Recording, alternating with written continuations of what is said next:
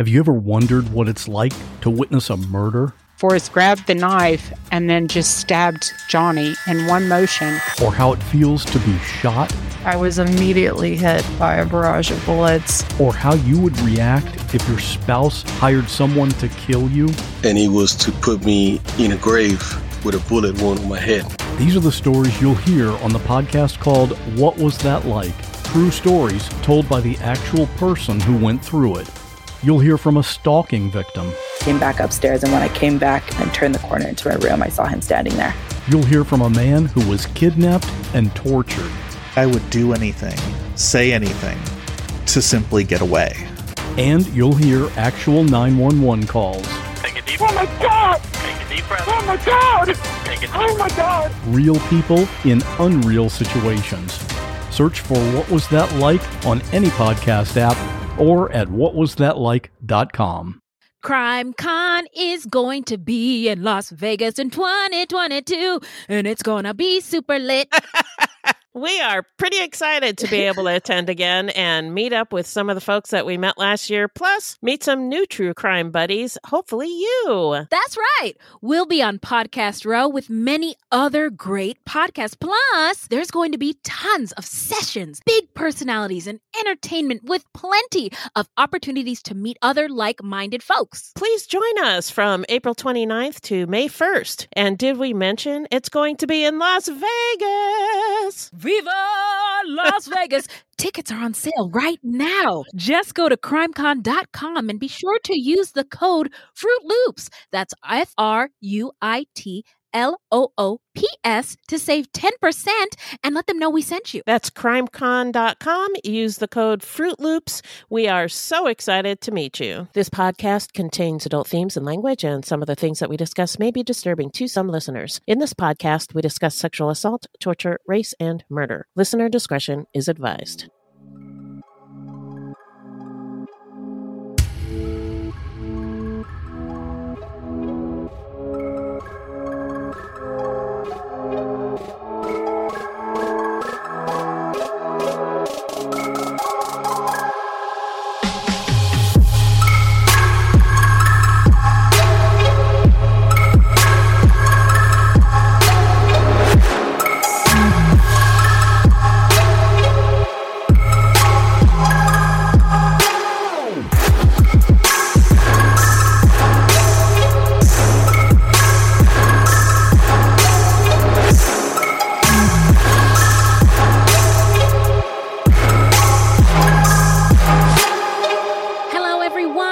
Welcome to Fruit Loops, episode 143. Bienvenidos, bitches and buiti pinafi. Thank you so much for listening.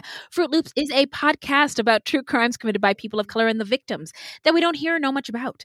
Contrary to popular belief, not all serial killers are straight, cis, able-bodied white dudes. What? No, ma'am. You're not going to believe this, but there are many well-documented cases of serial killers of color, and Fruit Loops is a podcast all about them. We will take deep dives into the fascinating lives and crimes of serial killers and true crimes committed by people of color and the victims that the media and entertainment commonly leave out because, wait a minute, it says here, hang on, the news is racist. Allegedly. And we are Wendy and Beth. She's Wendy, a Black Latinx woman, and I'm Beth, and I just happen to be white. It's not her fault. We're not journalists, investigators, or psychologists, just a couple of gals interested in true crime. Also, the opinions expressed in this podcast are just that, our opinions. Please send any questions or comments to fruitloopspod@gmail.com or leave us a voicemail at 602-935-6294, and we may feature it on a future episode. That's right. 602-935-6294. Also, our website is fruitloopspod.com, and we use Fruit Loops Pod for all our social media. The footnotes for each episode can be found on our website. Plus, check it out for the different ways that you can support the show and become a Fruit Loops patron. Yeah. So, who are we talking about today, Beth? Well, this is part 2 of our episode on Yoo Young-chul, a.k.a. the Raincoat Killer. This subject was suggested to us by our Patreon, Francis, and was researched by Minnie. And if you haven't listened to part 1 yet, just go on back and listen to it, and we'll meet you right back here. That is right. Now, before we get into it, you doing? I'm all right. So my daughter and my grandson have gone back to North Dakota, so I'm sad about that. But I'm doing okay. Oh. I'm alive. I'm sorry, boo. Got to be happy I'm on the other side of the dirt. Boo. Yeah. I guess we have to be happy about that. I guess. Yes, I know it's hard, but man, yeah, the holidays, here they are. They're here. She's here. Christmas is back. Yep. When oh my gosh, Christmas is back. The end of the year is here. 2021, the year we thought was going to be a year of reckoning and redemption, has not been. Yeah. Here we are. Yes, everything is not awesome. The Rona remix is here. A new remix has dropped. The Omicron is here. Yep. And everybody is outside, almost like doing this virus didn't kill almost a million people. Yeah. Doing all the things. I went to a holiday party tonight. I don't know why. I was just there for the snacks, and the snacks sucked. But people were like reaching their hands out. Oh my gosh. They were like, "Hey, nice to meet you, Wendy." And I was like, psych, I'm not shaking your hand. Omicron. Get that out of here. Get that shit out of here. So people are just playing like, again, this virus is not deadly, and like it's a big joke, which is crazy to me. Yeah, but it is crazy. Anyway, let's get into some listener letters. Well, hello, angels. Thank you. Oh, thank you. What's in the bag, Beth? Well, I wanted to say thank you to Rodney and Kenny for your wonderful, inspiring messages, and to Eat a Bag of Dick Sandwiches. Whoa! And Rosebud was taken for your 5-star reviews. It's folks like you that keep us going, so thank you so much. Thank you all so much. Hip hop air horns to you all. Yeah. And on that note, this is from Katie on Ko-fi. And she said, Wendy, I wanted to say how sorry I was to hear about that horrible incident with your son at the parade. That sounds absolutely horrific, and I'm sending healing vibes to your family. Thank you both so much for what you do. Oh my God. Glory, tear, and hip hop air horns.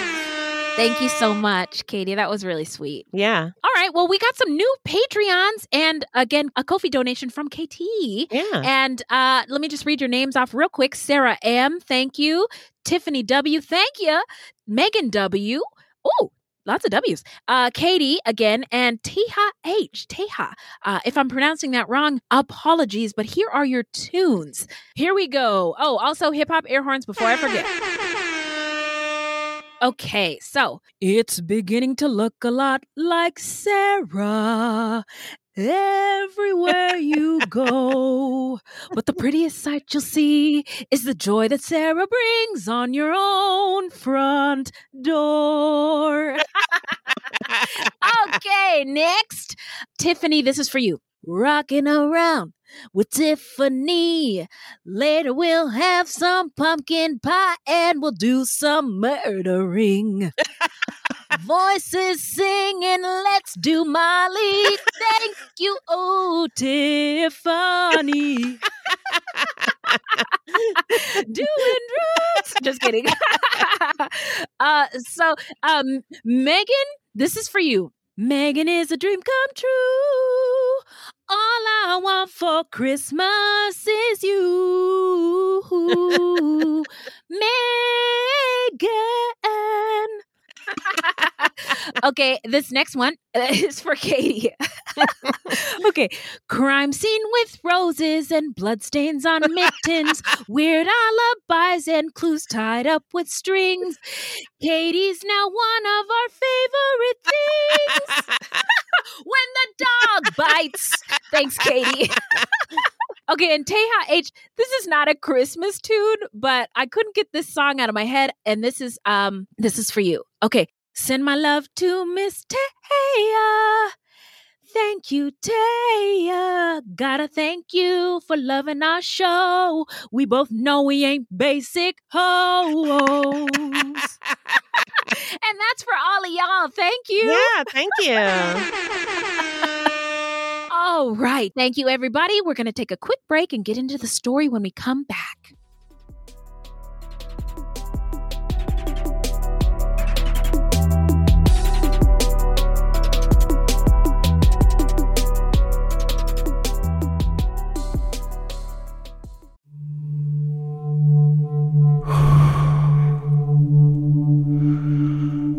I'm an American vigilante. I have a question for you. What would you do if someone you cared about was abducted, taken from you? Would you call me? Would you care about how I got them back? Download American Vigilante now.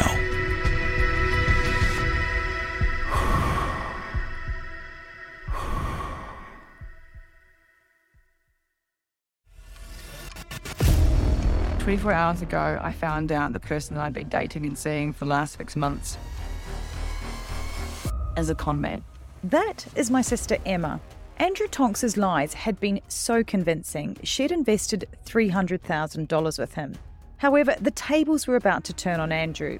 What he didn't know was that Emma had discovered his real identity. But to get any chance of justice, Emma had to act like it was business as usual. Coming up in this series, and that's when murder, all this stuff goes through my mind. I'm really, really scared. I'm assuming Sarah has watched too much Netflix and figures I've been defrauding you. Couldn't be further from the truth. That's what this was, a real-life story that seems so unbelievable, but it was actually true. a true story that all starts with one simple swipe to the right. I'm Sarah Ferris.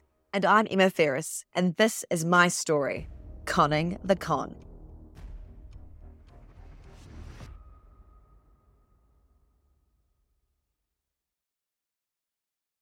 This podcast is sponsored by BetterHelp Online Therapy. People don't always realize that physical symptoms like headaches, teeth grinding, and even digestive issues can be indicators of stress. And let's not forget about doom scrolling, sleeping too little, sleeping too much, undereating, and overeating. Okay, so the copy here says to talk about my experience with stress. Oh boy, do you have an hour? Where do I begin? Work, bills, life, family. I could go on for a very long time. And I actually do, though, in therapy, which is so helpful for me so I can manage, deal, and get through it. Stress shows up in all kinds of ways. And in a world that's telling you to do more, sleep less, and grind all the time, here's your reminder to take care of yourself, do less, and maybe try some therapy. BetterHelp is customized online therapy that offers video, phone, and even live chat sessions with your therapist, so you don't have to see anyone on camera if you don't wanna. It's more affordable than in-person therapy. Give it a try and see if online therapy can help lower your stress. This podcast is sponsored by BetterHelp, and Fruit Loop Serial Killers of Color listeners get 10% off their first month at betterhelp.com/fruit. That's BETTERHELP.com/fruit. All right, guys, it's time for me to come clean. It's time for me to tell the truth. Right. It's time for me to spill the beans. Okay. It's time to fess up. It's time to keep it a buck. Keep it 100. Are you going to get to it? Oh, yes. So sometimes after dark, I sneak away and play Best Fiends. Others may wonder about my mysterious disappearances. They say, who does she think she is? David Blaine? David Copperfield? I say none of the above. In fact, I'm having so much fun playing Best Fiends. Ever heard of it? Why, yes, I have. I love Best Fiends. I love collecting the little monsters when you play so I can level up my fiends. Also, I love going in for the super long matches to free up the board and beat levels. Ooh. I am happy to report that I am on level 440. That's amazing. Okay, friend, I see you flexing over there. Now, Best Fiends is a free-to-download mobile puzzle game with thousands of exciting new levels for new adventures and challenges every time you play. I am on level 304. Beth, tell him about the offline play. Yes, of course. There is offline play, so you don't even need Wi-Fi or the internet. Oh, good. So download your new favorite getaway, Best Fiends, for free today on the App Store or Google Play. You'll even get $5 worth of in-game rewards when you reach level 5. That's friends without the R, Best Fiends. All right, we're back. Remind us, Beth, who is our subject today? Today we're talking about Yoo Young-chul, a.k.a. the Raincoat Killer, South Korea's most notorious serial killer. So in our last episode, we discussed Yoo Young-chul's early life and his life of crimes. He was a very diverse criminal, and beginning around the age of 18, he had a string of convictions for various crimes, including theft, selling illegal pornography, forgery, identity theft, and child sexual abuse for the rape of a 15-year-old girl. For these convictions, he served a combined 11 years in prison. Woo! Now, he married a woman who was a former masseuse with whom he had a son, but she divorced him while he was in a stint in prison. He later had a girlfriend who was a sex worker, but she too broke up with him once she discovered that he had a criminal record. For this, he held her prisoner, raped her, and tortured her for 36 hours. Yikes. His first known murders began in September of 2003 when he targeted elderly rich people. But once CCTV footage captured an image of him from behind, leaving a crime scene, he switched up his MO and began targeting street vendors and then finally sex workers. He fell into a pattern in which he would call a brothel to have a sex worker sent over to his place. They would have sex. He'd make noodles for them to share. So romantic. Then, when she went to use the bathroom, he would grab his artisanal hammer that we told you about that he made specifically for the purpose off the shelf of the bathroom, then bludgeon her to death with it. He then dismembered the bodies to get rid of them.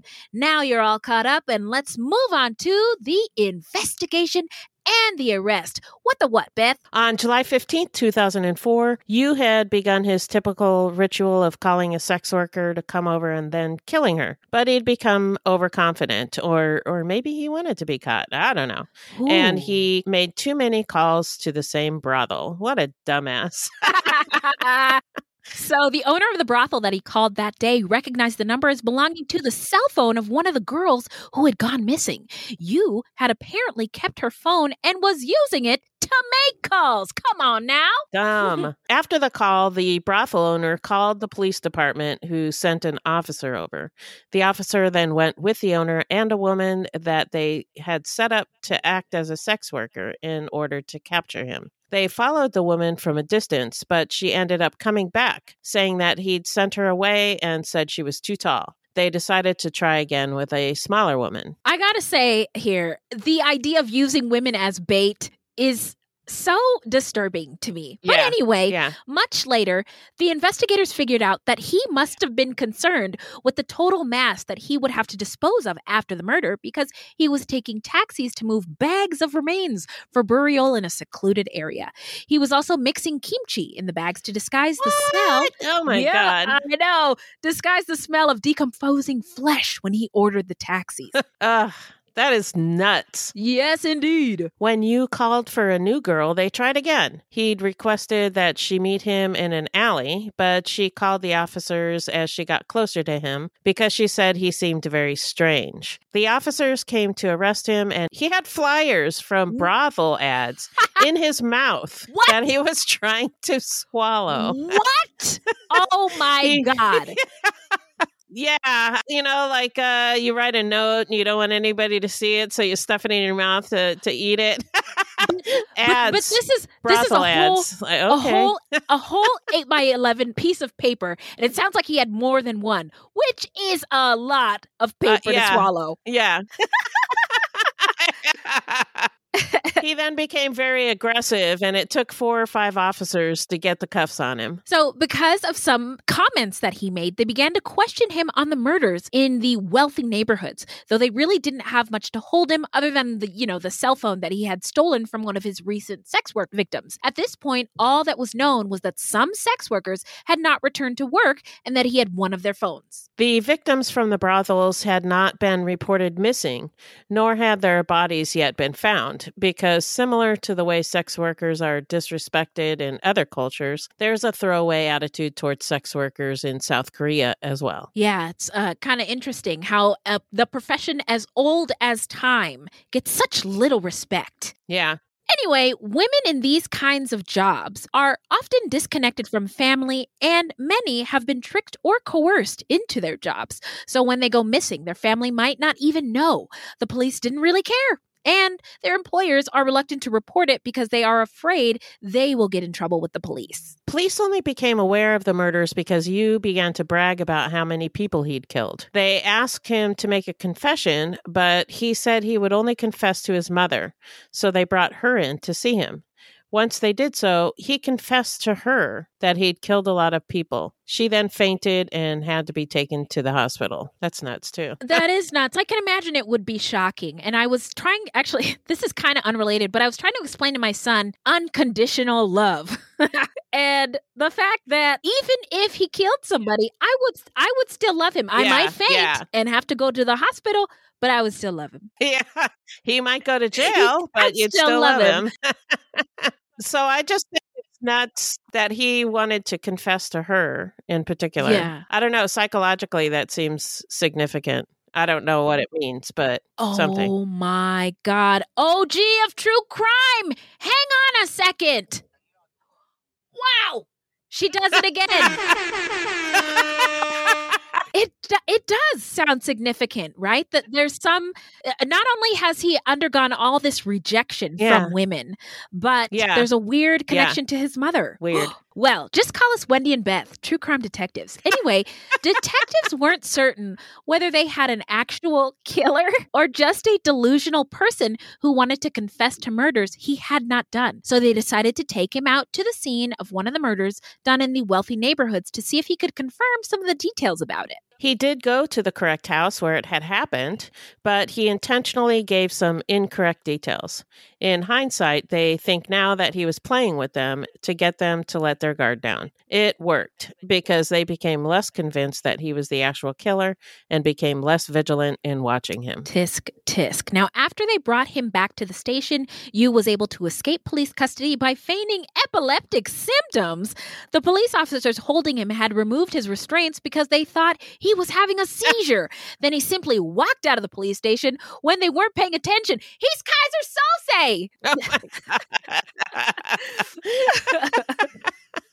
But you know what? He used this tactic before when he'd been arrested for rape previously. What? During that previous arrest, he had walked with a limp and then faked an epileptic seizure. Oh my God. After he was taken to the hospital, he tried to escape.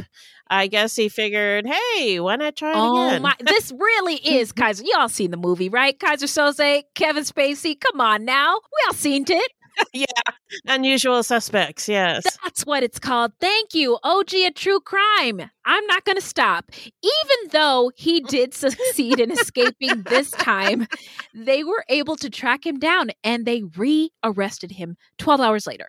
They had searched all night for him before one of the detectives thought to look in the red light district. And there he was, about to cross the street when they spotted him. They had to use force to get the cuffs on him as he aggressively resisted arrest. Again. Jeez. Yeah. Again! After he was brought back to the station, they began asking him about the murders again. The first and only female detective in the department, Kim Hee-suk, was present, but he refused to talk in front of her. He wouldn't continue the confession until she left the room, though she was able to watch the confessions without him knowing from outside of the room. This is odd. Any thoughts, OG? Yeah, he seems to have issues with women, surprisingly enough. You don't say. Yeah. So, through this interaction, it became clear to detectives that he was uncomfortable around women. Once she left, he began to give very specific details on all the murders, to the point that it sounded like bragging. He told investigators about the burial sites of his female victims, and they took him to show them the sites. He had marked each one with a bottle cap so that he wouldn't accidentally bury in the same spot twice. Oh, how embarrassing that would be. Oh my God. Would you believe it, girls? Now, as they began to dig the sites, it started to rain. So they put a raincoat on him while they kept him there to watch the excavations.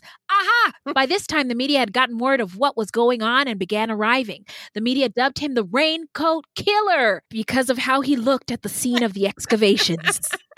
So he was wearing a raincoat. That's it. Got it. I've been wondering That's this the whole story time. behind the name. Why? Now we know. It's so dumb.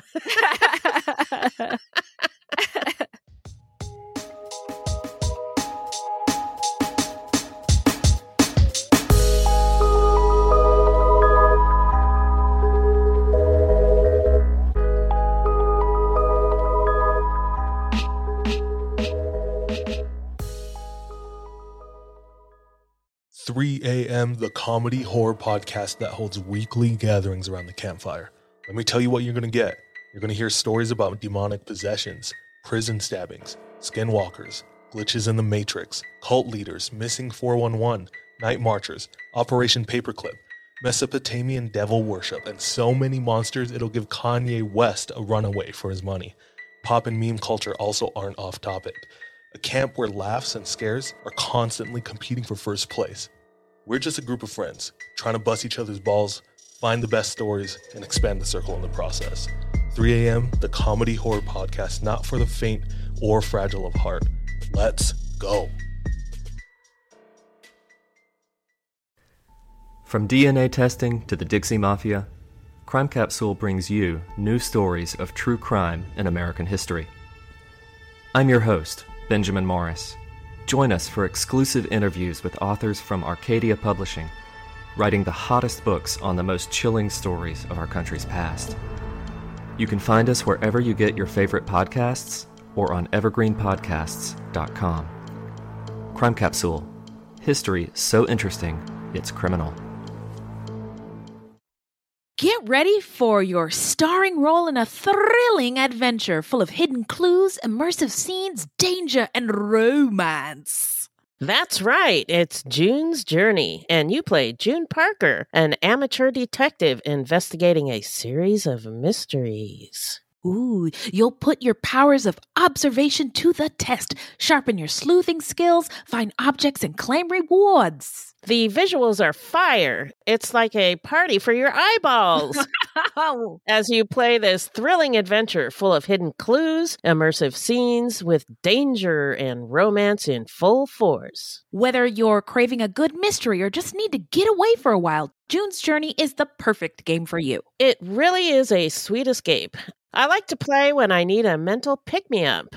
There is a detective in all of us. Find your inner detective. Download June's Journey free today on the Apple App Store or Google Play. So you talked calmly and freely about the murders in front of TV cameras, which broadcast him saying on national news, quote, "Women shouldn't be sluts, and the rich should know what they've done," unquote. And I would say, fuck you, buddy. And this part right here is written by Minnie. Okay. Your brain is full of spiders. You've got garlic in your soul, Mr. You. Ah! I wouldn't touch you with a 39.5-foot pole. Yeah. Now, because his victims were sex workers and had not been reported missing, I feel like we're having too much fun. And again, I'm sorry. It was difficult to identify them.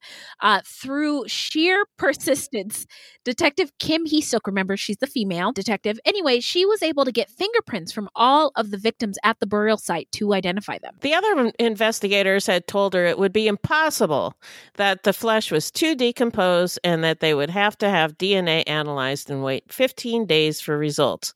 But she was determined to get their identities right away to get closure for the loved ones as soon as possible. Now, after trying 161 times, she perfected her technique on them and was able to get viable prints from all of them. She identified every single one. And as Jillian from True Crime Obsessed likes to say, let the women do the work. Get out the way.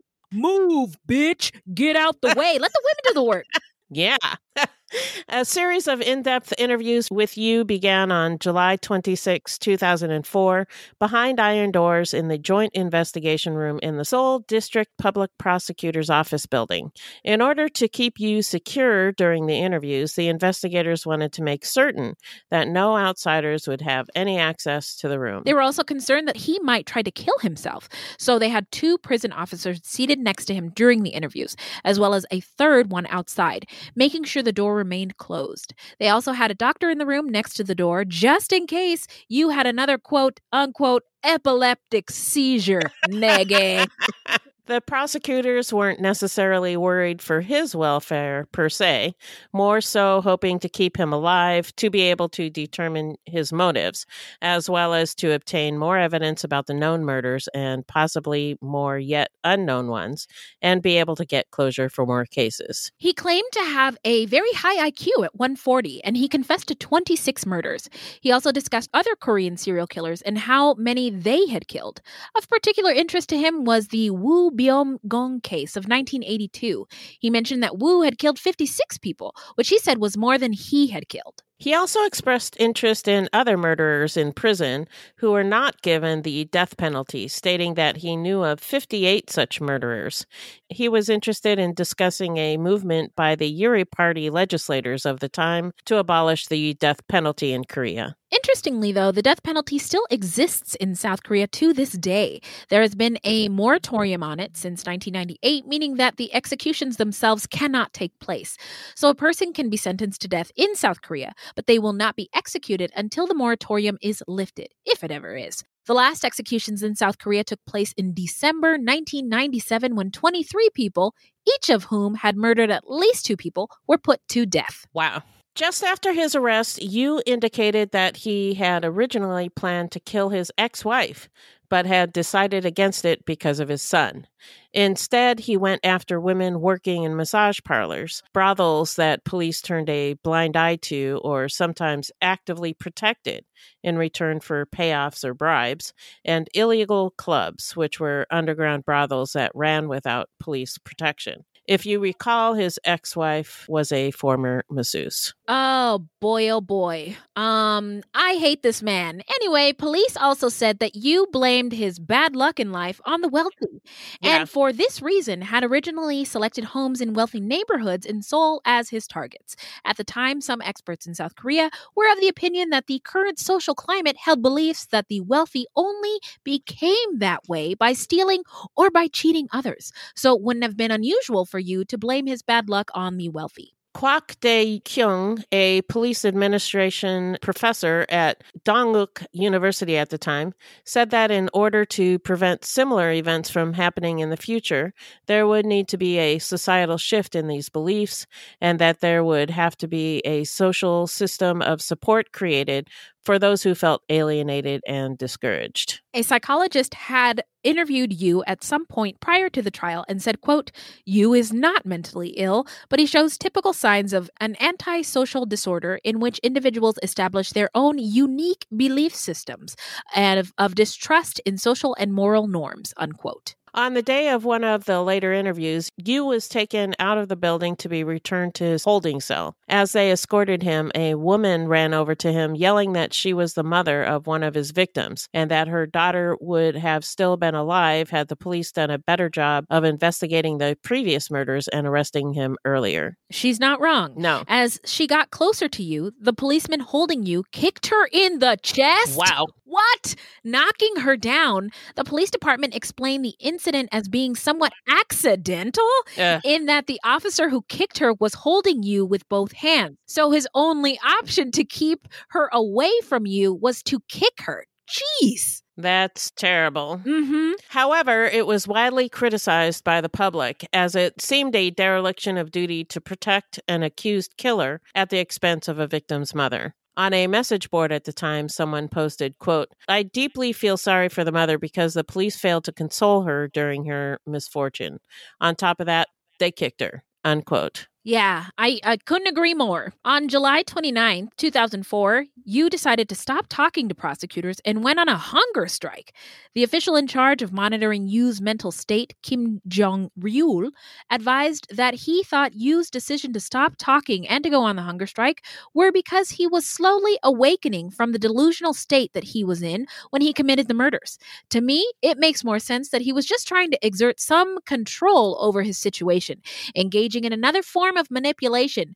Agree. Yeah, that seems the most likely explanation.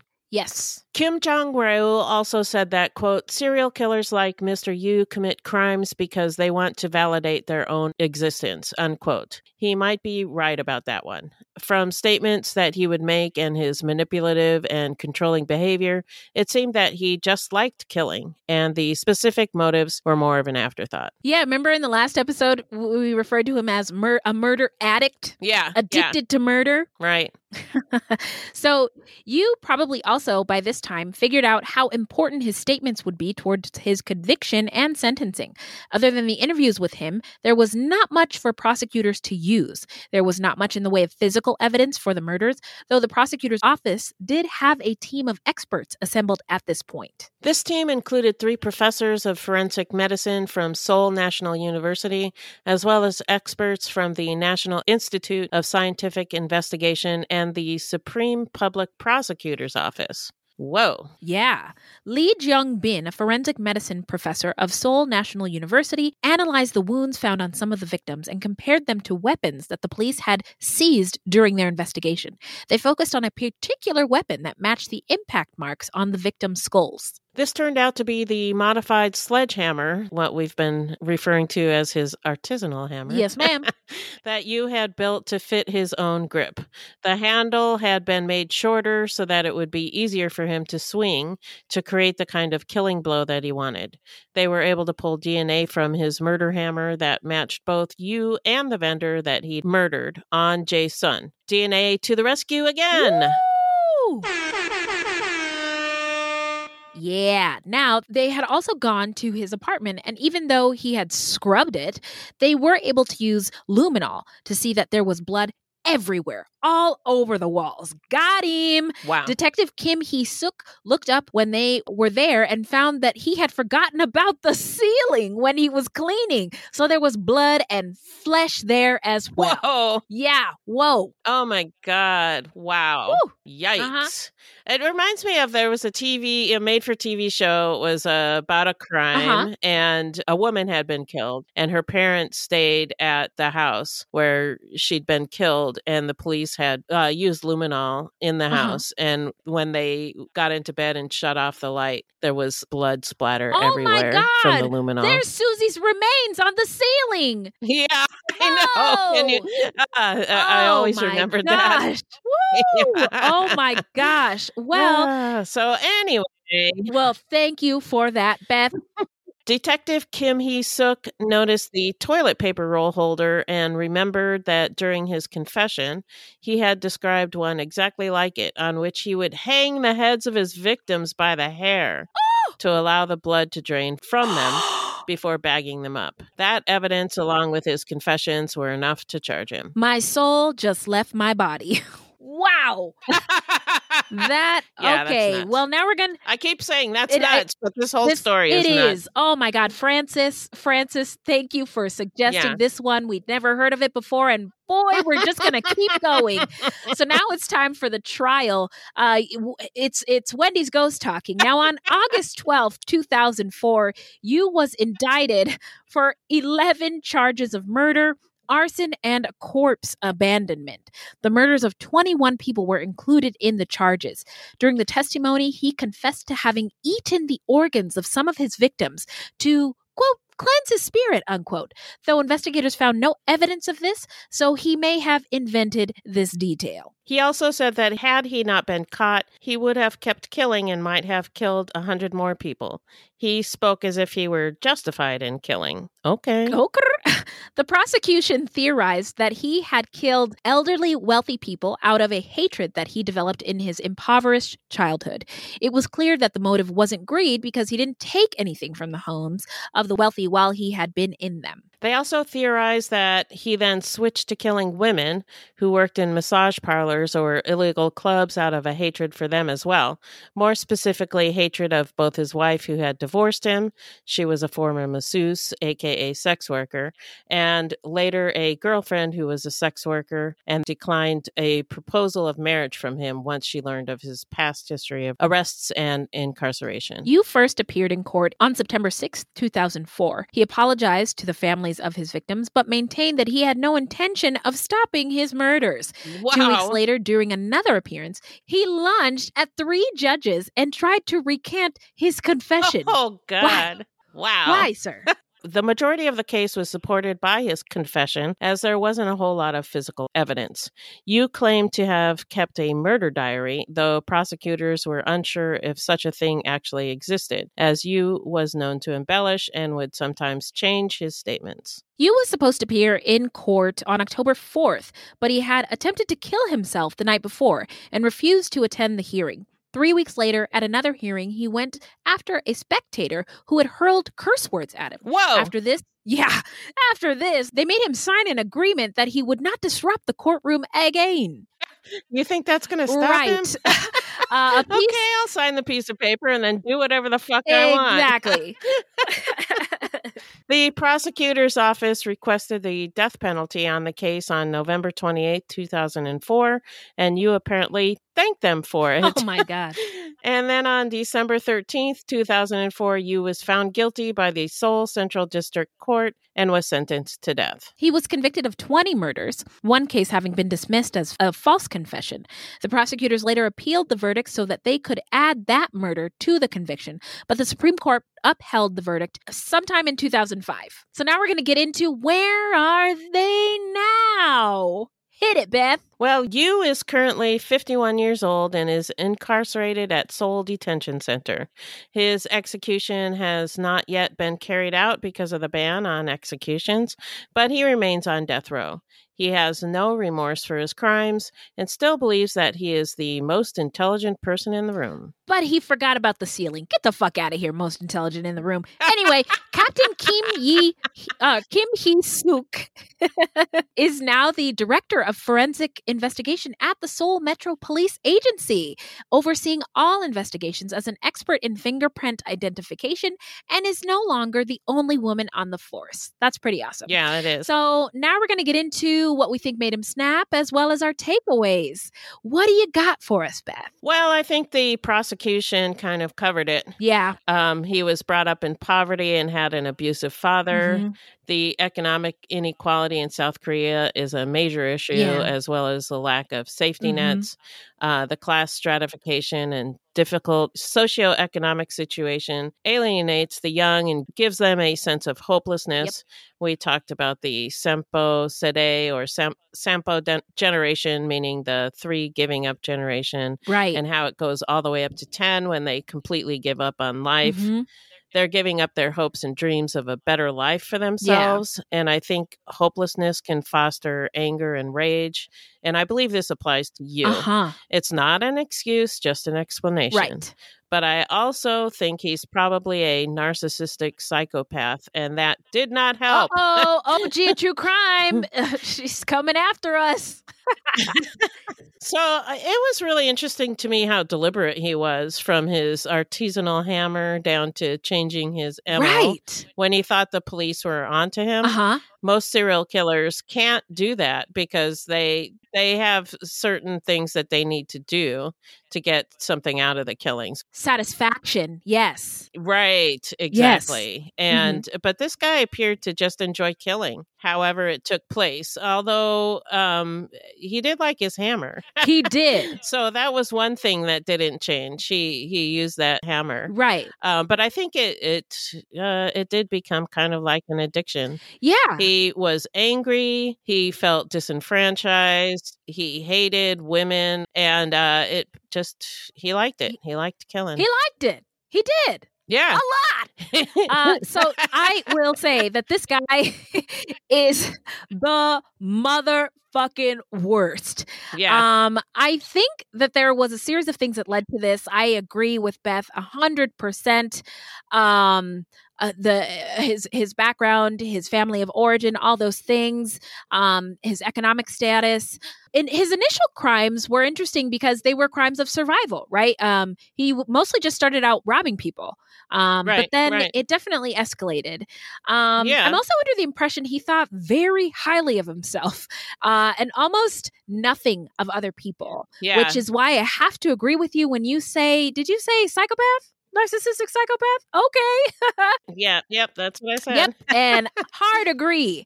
I also wanted to the artisanal hammer gets me every time. I'm sorry. At least he was consistent there.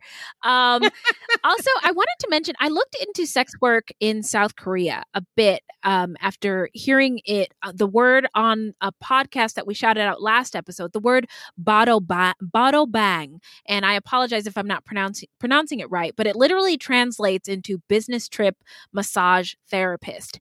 And in the early 2000s, the Korean Ministry of Gender Equality said that 1 of 25 young Korean women may be engaged in the sex industry. And others say that the numbers are actually much higher than that. But the South Korean government passed this anti-prostitution law prohibiting buying and selling sex and shut down a bunch of brothels, or if not all of them. Yeah. And then shortly after that, people who worked in the sex industry, did a demonstration and protested this law because it threatened their livelihood. Right. And I wanted to bring this up because some of the sources called Yoo's victims sex workers, but not all of the victims' loved ones agreed that they were sex workers and didn't believe that was an accurate depiction of them. So just speaking of the surviving family members and of the victims, this crime, obviously, according in Francis, our Fruity, confirmed that this case had a profound effect on the victims, but also the citizens and communities of South Korea. Right. So we can't forget about that. Right. So this was really fascinating.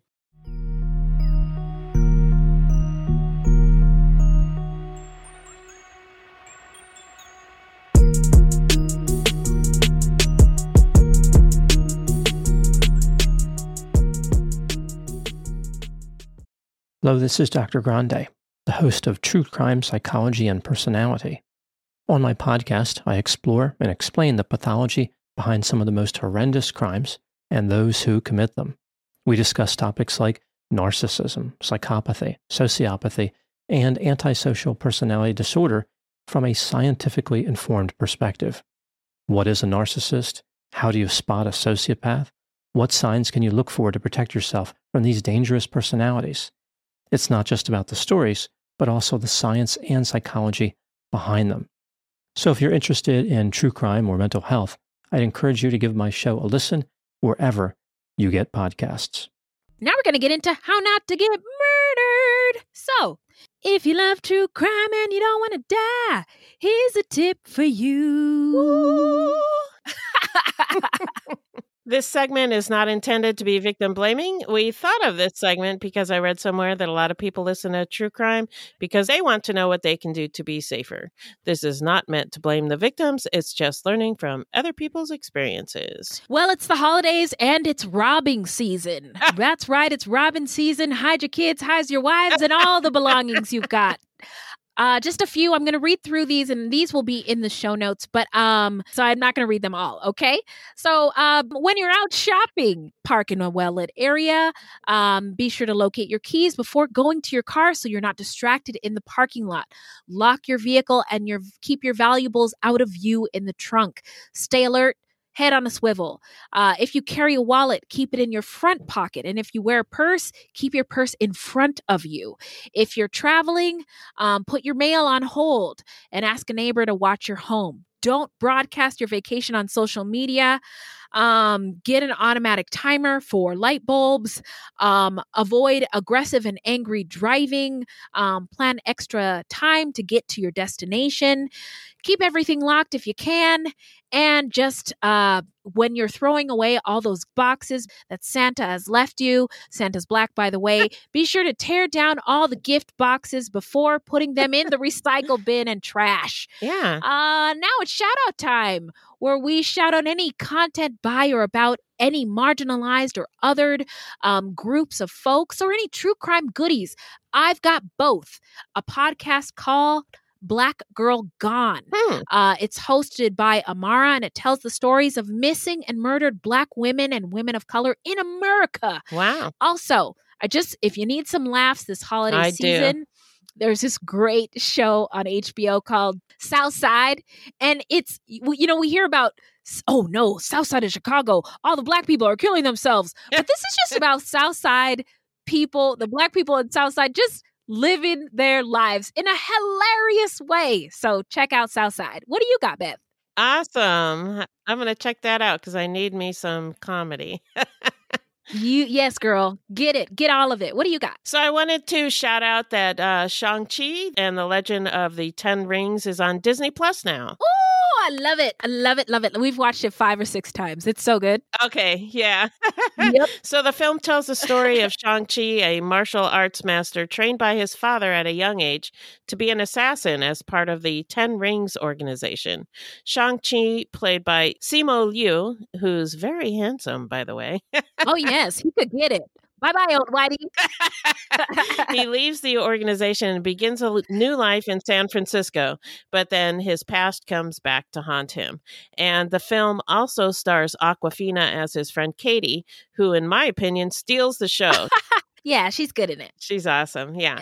Also, again, watch the latest season of Homicide for the Holidays on Oxygen, specifically episode 2, 6 Slays of Christmas. It's also available on Peacock now, and you might see someone whose voice you recognize. Oh, who could that be? Interesting. Yeah, watch it. Interesting. Yes. All right, fantastic. So that is Shang-Chi on Disney Plus, and also Homicide for the Holidays, specifically the 6 Slays of Christmas on Peacock and Hulu and Oxygen.com, as well as the podcast Black Girl Gone, and for some laughs, South Side on HBO. Right on. Well, that's it for today, Beth. Where can the people find us, my dear? Our website is fruitloopspod.com. Our Facebook page is Fruit Loops Pod, and our discussion group is Fruit Loops Pod Discussion on Facebook. We are also on Twitter and Instagram at Fruit Loops Pod, and links to our sources will be in our footnotes. If you want to support the show, you can send us a donation on the Cash App. Just Google Fruit Loops Pod Cash App, or you can become a monthly patron through Podbean. This will help us pay for things like our website and pod hosting. There's no minimum and no commitment. Even $1 would help. And as always, we have merch for sale on our website. That's right. We hope to see you at CrimeCon this year. This is a weekly podcast, and new episodes drop every Thursday. So until next time, look alive, y'all. It's crazy out there.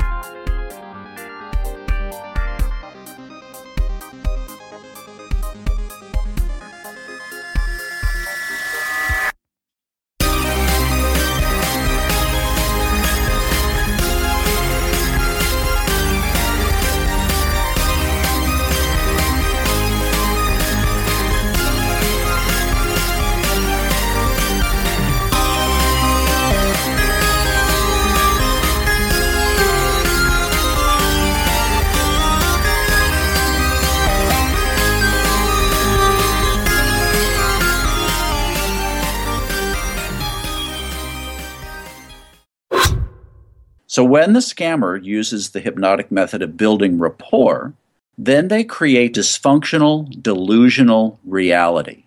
That's how a scam begins, convincing the mark that it makes perfect sense to hand over their money to a con artist. The Scams and Cons podcast tells you how scams are run. You'll hear how people are convinced to buy fake art, buy machines that print money, or steal your house. I get a phone call from my wife, and she let me know that they had decided to move all our stuff out. I could no longer do anything about it except go through an eviction. And you'll hear it from the experts, people who run the cons. So we go to your bank, you go in and get $6,000 cash, give us each $3,000, we give you this. You go home, and what you find out is cut up newspaper. It's fun to know how the trick is done, and that's what Scams and Cons is all about. Listen at scamsandcons.com or wherever fine podcasts are found. Hi, I'm Matt Harris. Seton Tucker and I host the podcast Impact of Influence, which for 2 years covered in depth Alec Murdaugh, who was eventually convicted in 2023 of murdering his wife Maggie and son Paul. That story continues to evolve, and we will cover that.